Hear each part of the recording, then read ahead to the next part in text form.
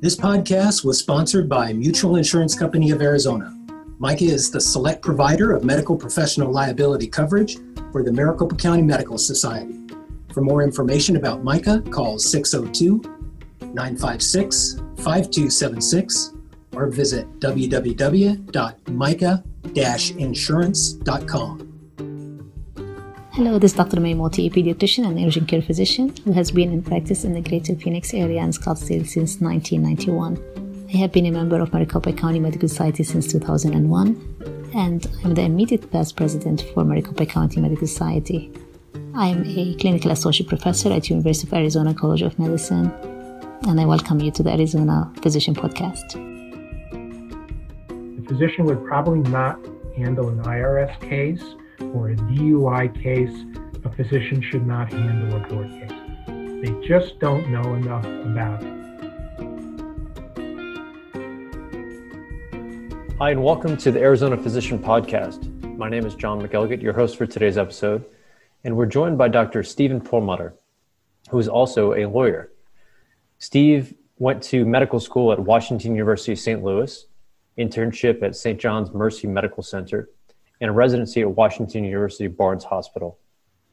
He was board certified in ophthalmology and then had a shift in career and went from practicing medicine to practicing law. Steve, thank you very much for being on the Arizona Physician Podcast. My pleasure. I appreciate the invitation. We're really glad to have you here. You had been profiled in the previous iteration of the magazine called Roundup. I think this was back in 2014. You've written articles for us in the past. And also the profile talked a little bit about your background in the switch from medicine to law. Can you talk about that shift, what had happened, and maybe touch on some of the things that you've learned in being a lawyer representing physicians? Sure, happy to. I practiced in town ophthalmology for almost 25 years, which I enjoyed very much. Unfortunately, I developed a neuropathy, a progressive neuropathy.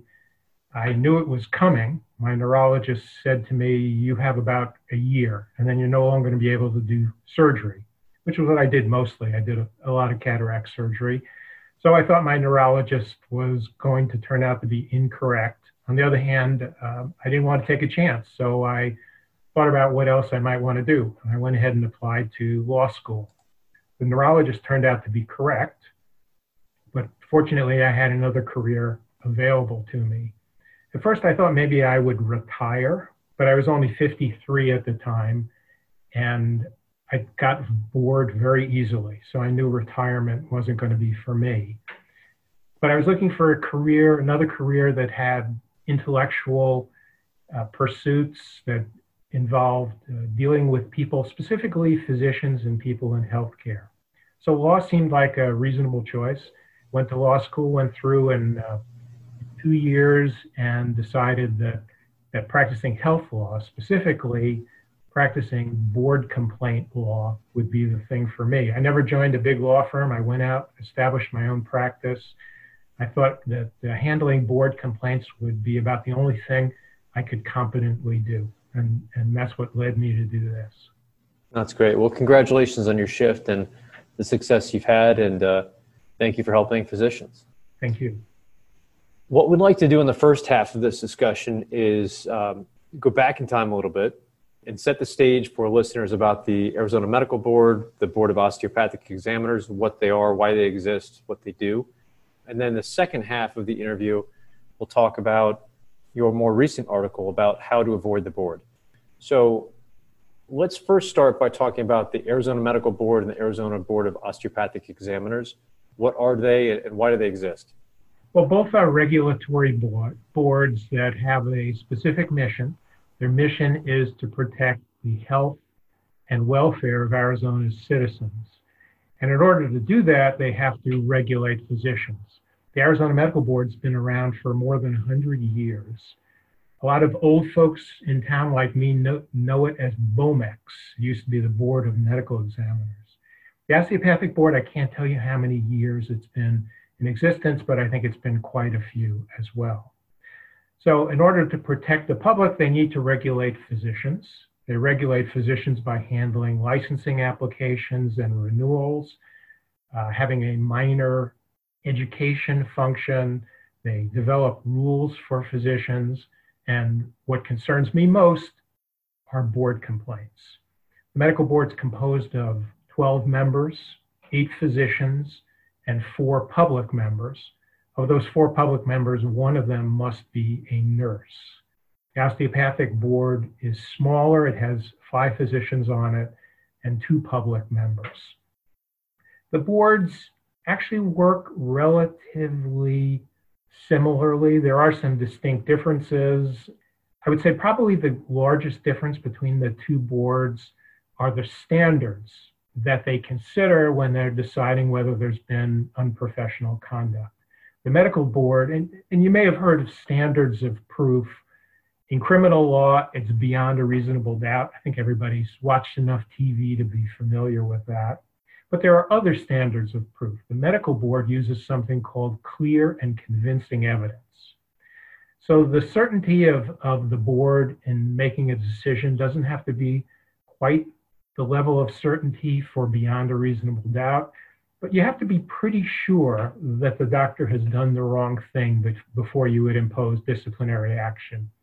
If you look at percentages, clear and convincing, I would say you've got to be 75 to 80% convinced for the medical board. The osteopathic board is only predominant evidence. In other words, if the doctor is more likely than not guilty of unprofessional conduct, then the board would find that the doctor is guilty of unprofessional conduct. So the standards are different, and those are by statute and by rule. Other than that, there are fine differences in processes, but the intent of both boards is the same. And as I mentioned earlier, you have written an article for the previous version of the magazine called Roundup, and it was entitled Anatomy of a Board Complaint. So who files a complaint and how does it work?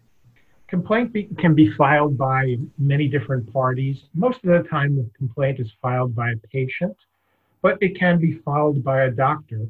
Doctors do have a responsibility, a statutory responsibility to report unprofessional conduct by other doctors. Other parties can do it. Insurance companies can do it. Hospitals or surgery centers, Arizona Department of Health Services. The board itself can do it. If the board gets a notice from the National Practitioner Data Bank, or the board gets word of the settlement or the loss of a medical malpractice case, the board, on its own motion, will file a complaint. And then the final one is the self-complaint. This is where a doctor has to file, by law, his or her own complaint, and usually has to do with charges of a felony or a misdemeanor. This is kind of interesting. There is on the board site a list of the misdemeanors, the alleged misdemeanors that you have to report. Some of them are rather interesting. Improper maintenance of a stallion is a reportable offense. Loitering, so if the doctor's around Fashion Square, kind of loitering around Fashion Square, charged with that, has to be reported. If you park your car in the highway and you're obstructing the highway and you've got a misdemeanor allegation charged for that, you've got to report it. So there's some really interesting things that doctors have to report. And if you are charged with a crime, you'd be well advised to go to the board's website and see whether you have to report it or not. So those are the self-reports. Most often they're DUIs, occasionally domestic violence that has to be self-reported. Yeah, I can't imagine the stallion has come up recently. That's an artifact from a while ago. But I did have one case that involved setting a fire in a vacant alley. Right. Being something that had to be reported. Is it seen, I'm thinking right now of the NCAA and school violations. It comes in the news every once in a while where you have an allegation or something that a university official or a college athlete would say, oh, this program violated whatever statutes of the NCAA. And it sometimes can be seen as possibly a more lenient process if the school self-identifies. Is that the case for physicians, MD or DO physicians, or any other professional in the state of Arizona, if they come before a board and they self-identify the misbehavior? Depending on what the behavior is, if you are required to report the behavior, and you do not, then that in and of itself qualifies as unprofessional conduct. So let's say, for instance, you have a DUI and you fail to report it within the 10 days. By the way, you have 10 business days to make this report. If you fail to do that, not only do you have the DUI, you also have unprofessional conduct for reporting it. So I don't think you get a break because you report your own DUI. What you're doing is you're preventing yourself from getting an unprofessional conduct for failure to report, which is one of the most common issues that physicians have, failure to report. And the boards frankly, the boards are a little bit tired of it. They think that they've made enough in the way of education that physicians ought to know what has to be reported and when. They don't like failure to report. Okay. One of the issues that's come up more recently is the Postal Service and changes to the Postal Service, the cost of mailing something and the time that it would take to get to the destination. Are complaints submitted online? So if it takes 10 days, does something have to be postmarked by the 10 days? Does it have to be delivered or arrive? Or can you just send an email? If you're a physician, and I guess if you're a patient or someone else, can you just scribble something on a note and deliver it to the board? What qualifies as a complaint? Complaint can come in any form. There is a way to do the complaint directly online. There's a complaint form. You can fill it out online. You can also send something in the mail. So that hasn't really been a problem. When a complaint has been filed and the board wants to notify the physician, the board will almost always notify the physician by email. So email has really taken the place of U.S. mail, although there are some things still sent certified, more often by the osteopathic board than the medical board. But email is really the predominant way of communication. Okay, thanks, Steve. I read through one of the agenda examples for a board meeting, and it listed cases recommended for dismissal, cases recommended for advisory letters, cases recommended for advisory letters with non-disciplinary continuing medical education orders, and on and on. How would you describe how a board meeting proceeds and what those terms mean? Like, what are all these cases and the items that are part of that meeting? In general, the board meeting is divided into two pieces: the consent agenda and then what's known as legal matters. The consent agenda is where physicians do not directly appear and defend themselves. These are usually relatively minor decisions. What happens is during an investigation, a lot of the decisions about what's going to happen are made by board staff in the early stages. So let's say a doctor, a complaint against the doctor, the board staff evaluates the complaint and decides they believe the complaint should be dismissed. That information is sent to the board. Generally, the board votes on that complaint en masse, all at one time. They don't feel it's necessary to have a doctor come in front of them and testify. Same thing if it's a more minor case where staff feels like just an advisory letter, a warning letter, and maybe some non-disciplinary continuing education is advisable. Those things all come under consent agenda. They're handled en masse.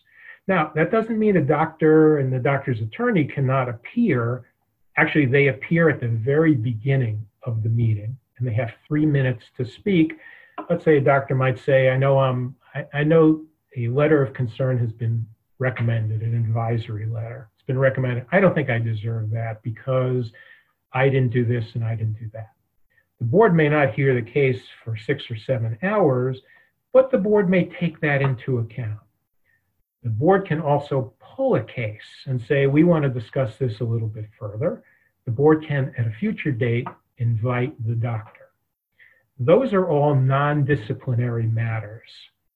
If it's a matter where discipline is being considered, those are legal matters. And for that, the doctor and/or the doctor's attorney will appear and be directly interviewed by the board. So that's why you see a dichotomy. You see kind of two different tracks and two different paths to a board meeting. Most of the time, the more serious items are done at the beginning of the meeting, in the morning, and the more consent-related items, the consent agenda, is done in the afternoon. Thank you. That's really helpful to frame what the board is about, how they work, how a meeting proceeds.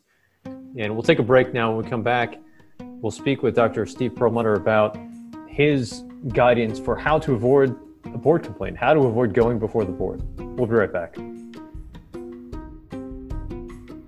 This podcast was sponsored by Mutual Insurance Company of Arizona, the select provider of medical professional liability coverage for the Maricopa County Medical Society. As a physician-led mutual, MICA has been Arizona's choice for medical professional liability insurance for nearly 45 years. We provide value to members with superior claims handling and exceptional risk management programs. Call us today for a quote or visit our website to learn more about MICA's premium coverage options and outstanding service. 602-956-5276 or www.mica-insurance.com. Bureau of Medical Economics has been servicing the account collection needs of the medical community since 1951, with nearly 70 years of experience in this industry and proven results.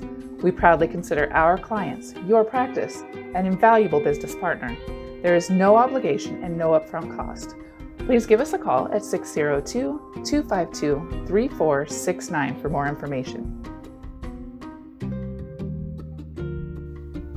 Hi, and welcome back to the Arizona Physician Podcast. And our guest today is Dr. Steve Perlmutter. Now we want to talk, Steve, about your recent article in Arizona Physician Magazine about how to avoid the board. You mentioned 4 ways, including spending the most time on behavior. So are complaints based on physician behavior the majority of cases that come before the board? Probably a higher percentage of behavioral complaints than standard of care complaints. Obviously, we handle them both. My preference is actually to handle standard of care complaints, but we handle any complaint that a patient brings in. I think standard of care is probably pretty well understood by most people practicing. It's what a reasonable physician would do under similar circumstances, a physician with the same training. Unprofessional conduct is a much broader area. It involves things like drinking, DUIs, improper relationships with patients, charging unreasonable fees, failing to maintain adequate medical records. And because there are so many of those things that can happen, they do comprise the majority of cases that I see. So obviously the first way to avoid that, a board complaint, is to avoid acting unprofessionally. Physicians should understand that their behavior doesn't just apply when they're seeing the patient. A review and a test of their behavior occurs for the rest of the day, the rest of the week, during their off time as well. So you have to remain professional throughout your life, throughout 24/7, in order to avoid a board complaint. That's some good advice. Your second way to avoid a complaint relates to bills. Would you please describe that in more detail? Everybody knows you need to bill patients fairly. You can't bill patients for services not rendered. Billing mistakes occur. But I'm not really talking about those glaring things. I'm talking about a few small points that in my practice I've seen more often than you would imagine. And it has to do with billing surprises, or it has to do with angry patients that you bill. One of the scenarios, I'll give you a scenario that happened to me. I was at the dentist this week, and the dentist charges an extra $10 because of COVID and the extra PPE that the dentist needs. Now, the dentist had that right up front. I signed an agreement for paying the $10, and that was fine. I was perfectly happy to do that. It made a lot of sense to me. But let's say the charge was $25, and you didn't notify the patient that they were going to have to pay $25. And maybe the patient came in 3 or 4 times and was billed, and the patient was very unhappy with your services. So you could have a situation where you've got an unhappy patient who has to pay 4 times 25, an extra $100, and didn't know that. You can imagine that if that patient is unhappy enough, that $100 is going to precipitate a board complaint. And $100 is not worth a board complaint. So make sure that those things are clearly identified. Also, if you have a really unhappy patient, maybe you don't try to get every single dollar out of the case. Maybe if the patient can't afford it, you forgive some of the charges. You don't send the patients to collections. If you've had a bad result, that might be a reasonable thing to do under various circumstances. That's why my concerns about charges can precipitate board complaints is all about. Yeah. You mentioned a third way to avoid complaints, and that relates to opioid prescriptions. Why do you recommend that physicians avoid prescribing opioids? Management of opioids is really very, very difficult. And unless you are a specialist or you want to devote a lot of time and attention to opioids, probably better to stay away from it. Just a list of the opioid things you have to consider. You need to do complete histories and physicals. You need to know what the patient's goals are, assess the patient's functionality. You're going to have to do depression screens. You're going to have to do opioid risk tools. There are pain contracts. You have to check the pharmacy website, urine drug screens, pill counts. You're going to have to concern yourself with the other medications the patients are on. You don't want to be into opioids plus benzodiazepines. You have to be concerned about tapering medications. Did you use other medications? Did you use other modalities of treatment? Patients may be unhappy and complain.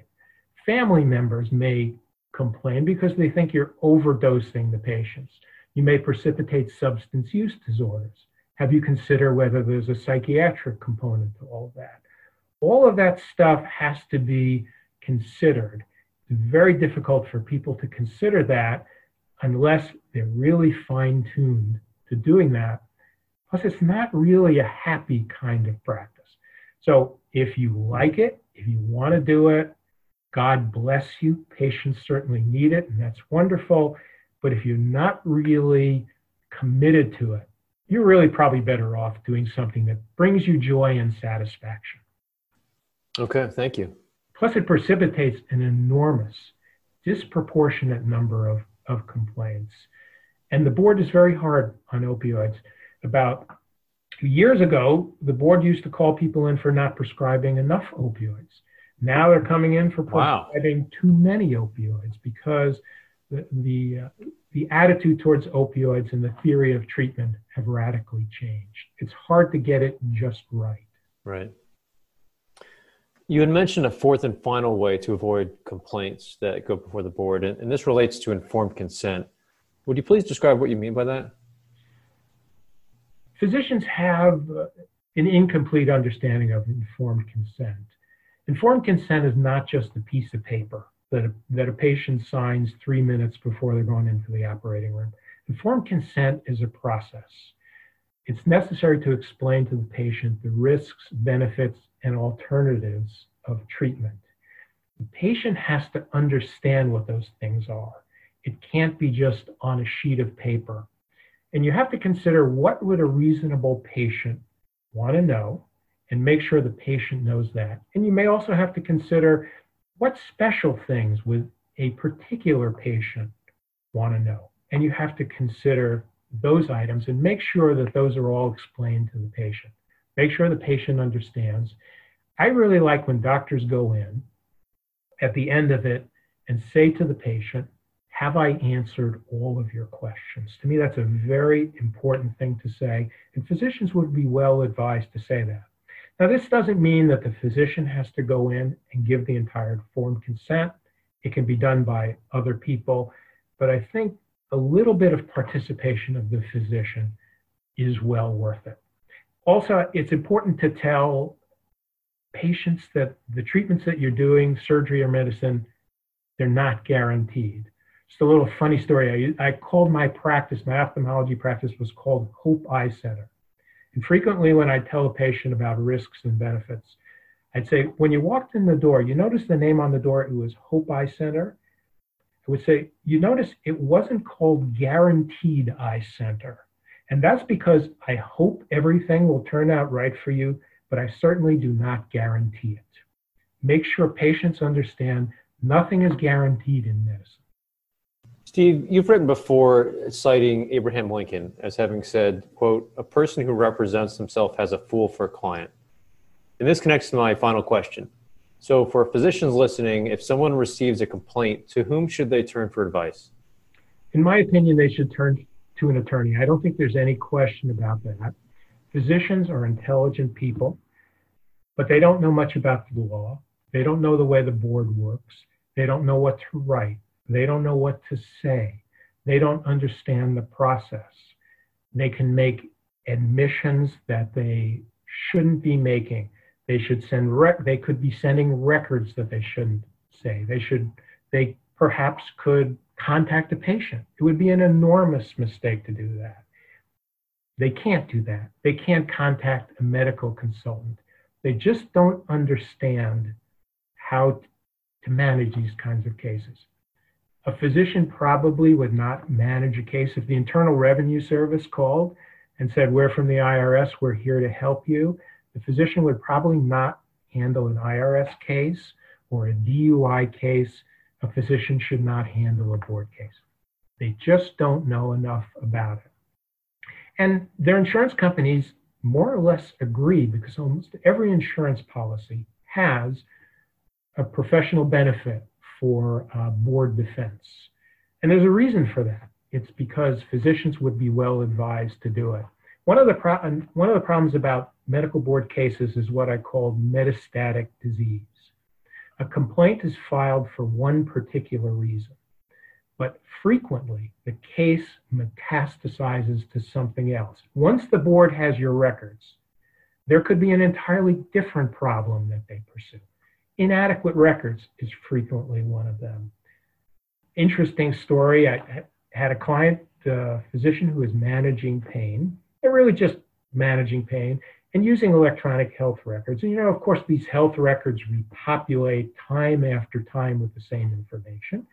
So every exam, the abdomen was flat, non-tender. Month after month, flat and non-tender. The problem was that the patient was pregnant. And from month to month, the abdomen was certainly not flat. That was not observed by the doctor, caught by the doctor. And when those medical records got to the board, it had nothing to do with pregnancy. But when the board saw flat, non-tender during the pregnancy, the board said, "These are inadequate medical records." And now you have another problem. So those kinds of things have to be considered. Hire an attorney. It's really a smart thing to do. Dr. Steve Perlmutter, thank you very much for your time. I really appreciate you going through your ideas of how to avoid a board complaint, which was in the article published in the Arizona Physician Magazine. And thank you for being on the podcast today. Thanks for inviting me. Founded in 1892, Maricopa County Medical Society is a strong, collective physician voice. Thank you for listening to the Arizona Physician Podcast.